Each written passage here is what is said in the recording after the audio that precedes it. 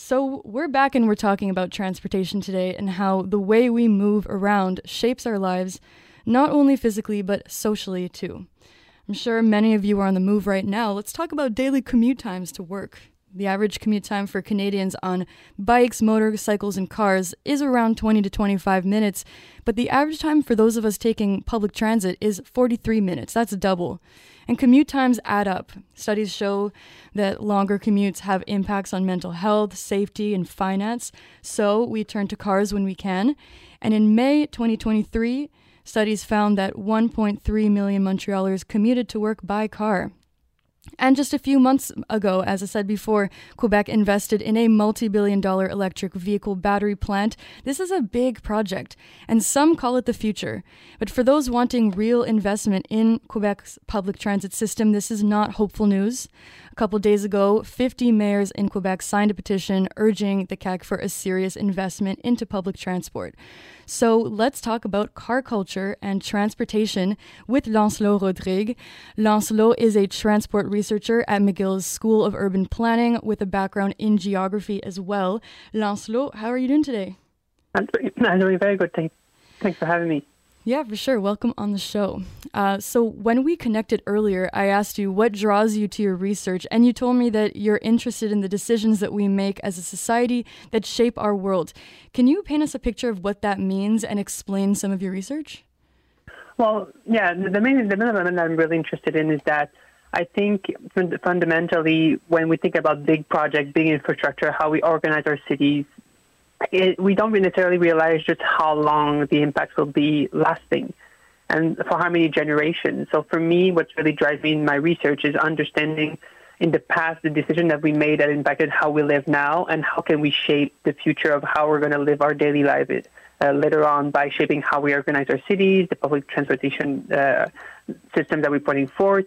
So, and I think fundamentally what it goes to is that in order to, if I go really to my interest in transportation, in order to get around, you need to have places to go. So you need to have different lane usage to go to. But in order to be able to have a public transportation networking, you also need to be able to have these investments, have the support of different political levels. So the main interest for me is really all of these different interacting factors of political interest and also long-lasting impacts that we can have on our cities. Thank you for that. Speaking of political interests, but maybe on a little historical perspective, let's talk about the history of transit in Quebec. How much is car culture, as we call this, embedded into our society? Because, you know, compared to older countries like in Europe and the Middle East, we're looking around, it seems as though Canadian cities were built with cars in mind. Is that even true?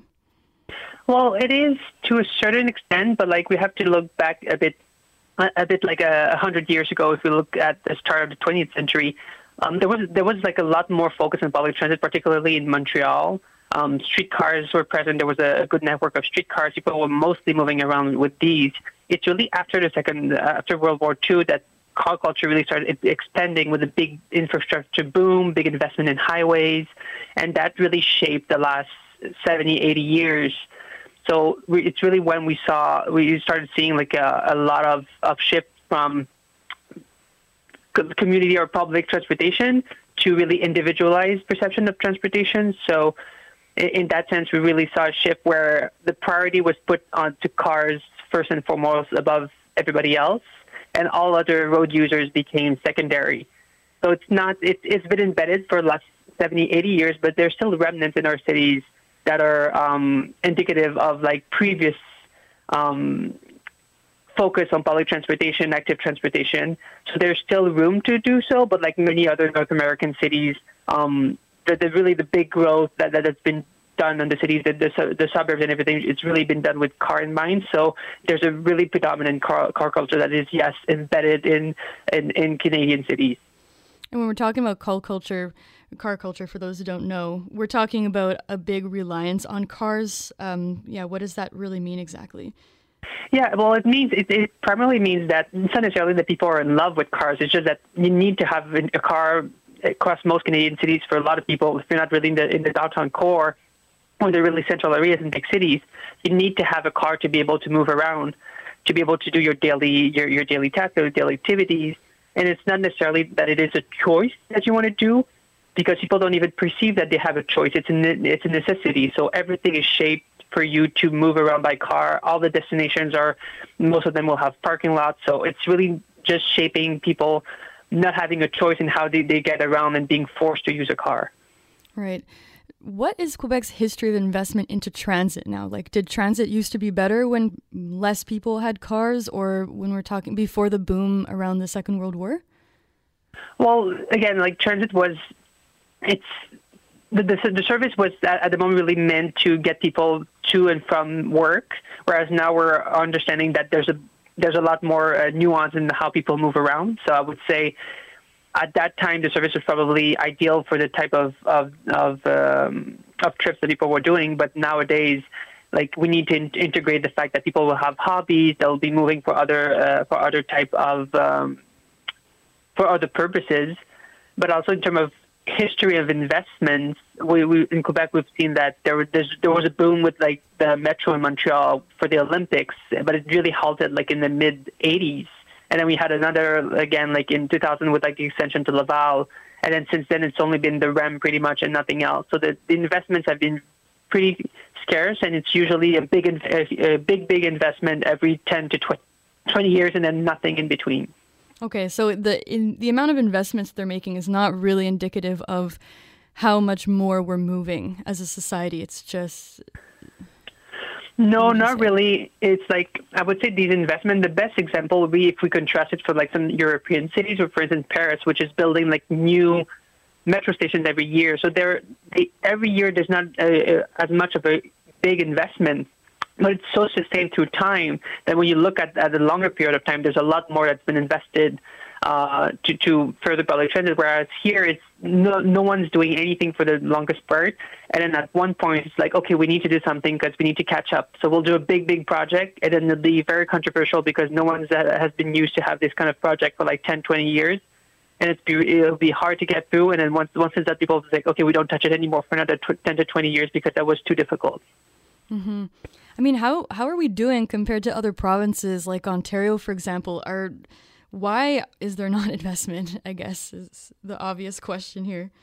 Well, yeah, compared to Ontario, I would say Quebec is doing pretty poorly, very poorly, actually. If we just compare Toronto and Montreal, Toronto has many rapid transit projects that are on the line that are actually in the works and being built, whereas in Montreal, yes, we have the REM, but that's pretty much it. And like all the other projects that have been put forth have been studied and going back to the drawing board. So the main elements behind that, I think, is really down to the politicization of transportation project. I think in Ontario, they have much more. They have separated the transportation projects a lot more from politics. So it's really like planners, transportation planners, urban planners that are working to do these projects, that have the means to do them, and that have the respect from the provincial government to do so. Whereas in Quebec, we don't have that as much. There's not as much respect for public transit agencies or the regional agencies to plan for these projects, and not as much. They don't have as much power to do so. And so we have a lot more of integration of politics into projects, which makes them much more controversial and much more difficult to apply. Mm-hmm.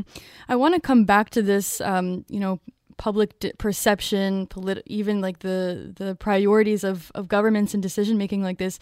But I also want to come back to car culture and the social effects, because you told me earlier when we connected that there are a lot of things we don't realize about how living our lives very reliant on cars makes us feel. What are the social impacts? Yeah, I mean, a lot of time what's something that people don't often think about is just when you're commuting by car, you're usually not taking in your surrounding as much as if you're in public transit, or if you're walking, if you're cycling.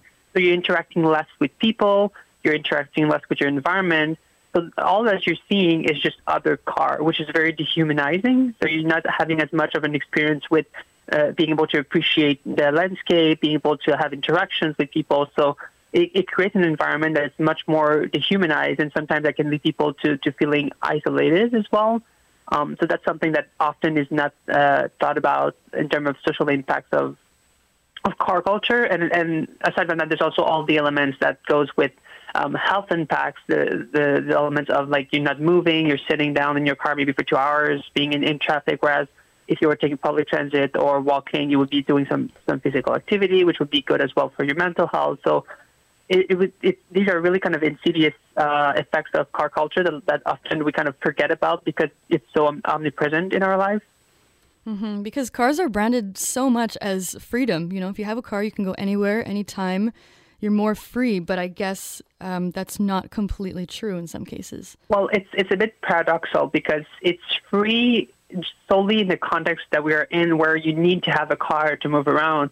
But in context that you would not need to have a car to move around, a lot of people wouldn't choose cars because they're kind of they're metaphorically like they're a cage in which you put yourself to move around. You're not interacting with people, so they're free simply because we made them to be.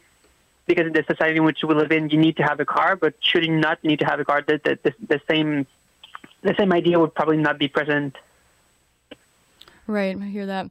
So I don't know if you've been following much of the Northvolt project out in McMasterville and Saint-Basile-le-Grand. What is your impression, just in general, of the impact that investing into electric vehicle battery production will have? Well, I would say from starting with the positive, the main thing with EVs and electric vehicles is really like the main goal is to reduce greenhouse gas emissions in the transportation sector on the long term. So that's a positive element to add to that.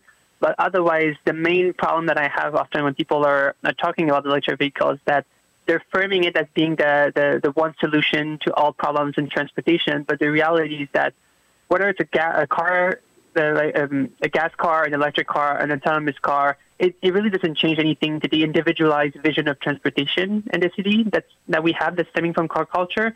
All of these type of cars are still going to get caught in traffic. So it's fundamentally not just replacing the type of car that we need, but it's reducing the number of personal vehicles on the roads to allow for the reconversion of really car-centric environment to be at the human scale, to allow space for other modes of transportation. So yes, batteries production will be good from a greenhouse gas emission standpoint, but it's not going to solve all problems that we would have in terms of transportation. Right. Something that did decrease, I guess, ridership, even on the roads, was COVID. I know we all don't like to go back to the pandemic, but it happened. And it really put a pressure on the public transit system. I'm wondering, in your perspective, how did the public transit system in Quebec cope with that major decrease in ridership? It's still, I would say, probably not very well. Like, we're still coping with it in the sense that we're still hovering around like 70 to 80% of pre-pandemic levels, which means that like the revenues that we're getting from the fares and like people paying to use public transit are down still, which has led to a lot of issues with budget shortages, which is a big problem because the more if you can't make your budget, you need to have to cut somewhere. And if you cut in service, you're going to further affect ridership, which is going to lead to a further cut in service, which goes into a downward loop. So the main issues with COVID, it's really that it's put a big strain on public transit finances. And there's not necessarily a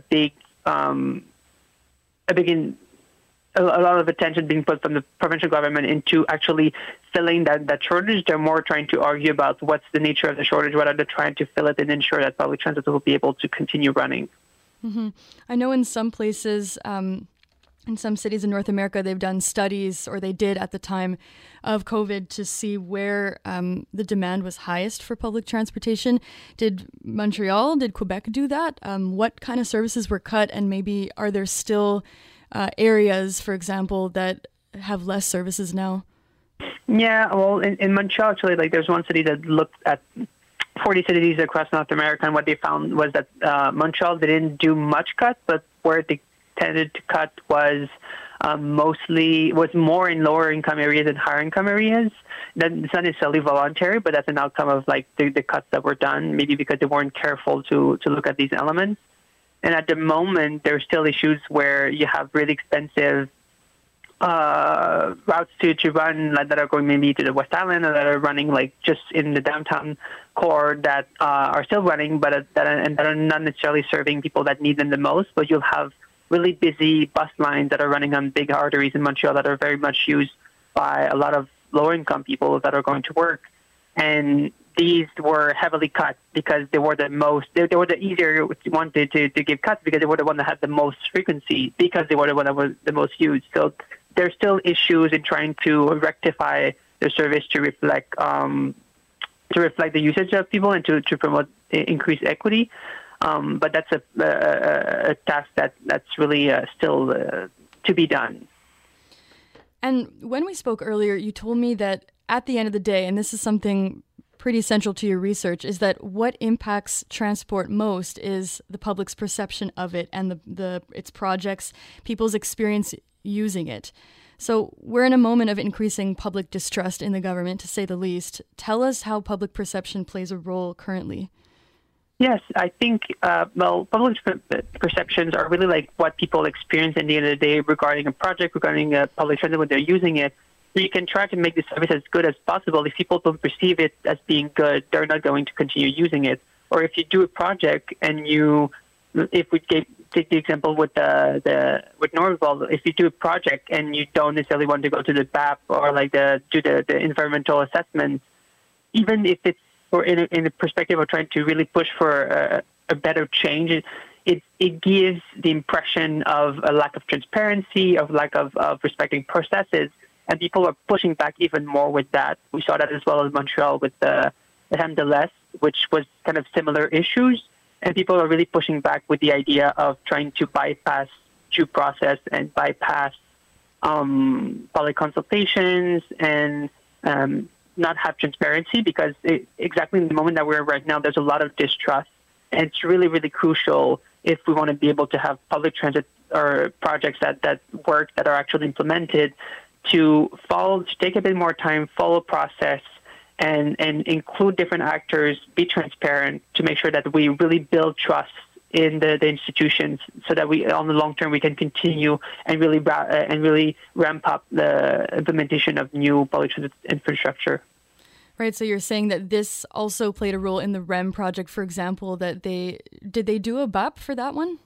For the REM project, yes, they did do a BAP, which the main recommendation was actually to not build the projects, and that there were other alternatives that would be more beneficial and that would cost less and have less of an impact on the environment and on just social aspects as well. But this was disregarded. So that was a big issue as well for the project, which led to a lot of people being angry and frustrated again with the project, which doesn't really lead to a good impression when it's the really first big transportation project in a really long time in Quebec. Right. Yeah. Some local residents, as well as Quebecers broadly, feel a deep sense of lack of transparency in this REM case, and in also the case of the Northvolt battery plant project. And for those of you who don't know what we're talking about, the BAP, the BAPE, is an environmental regulations test.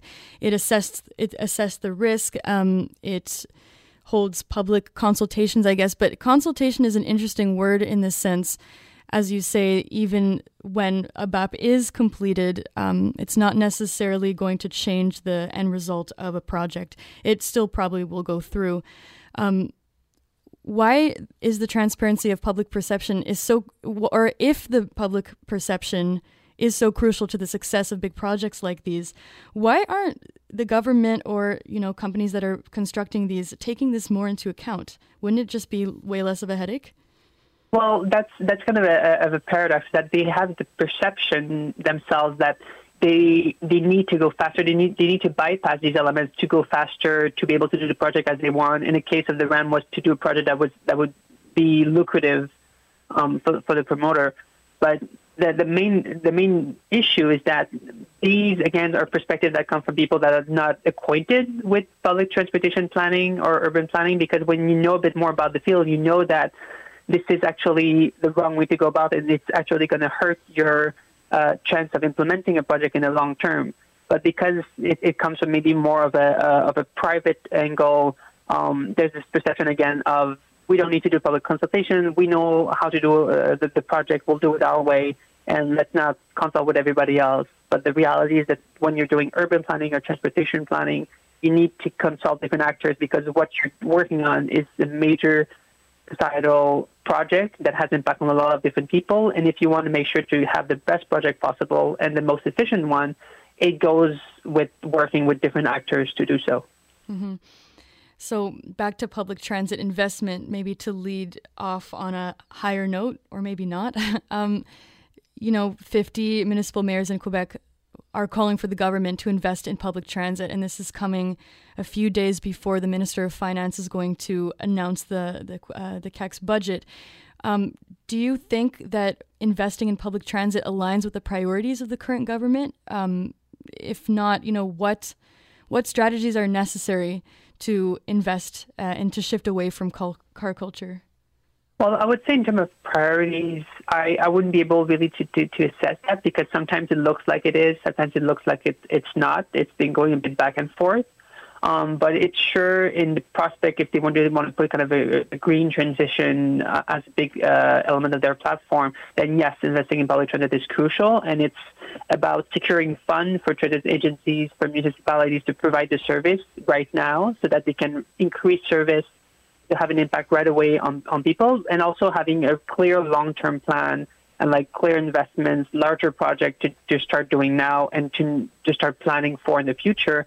And this all boils down mainly to being able to go and depoliticize public transit projects. So it will be interesting to see if the new provincial agency that's in the work for a public transit project would allow to achieve that, because that would be really a big element of being able to depoliticize public transit projects if we really want to be able to move away from car culture in the future. Right. Well, thank you so much for talking to us today, Lancelot. That was Lancelot Rodrigue on car culture. Thanks for coming. Thank you for having me.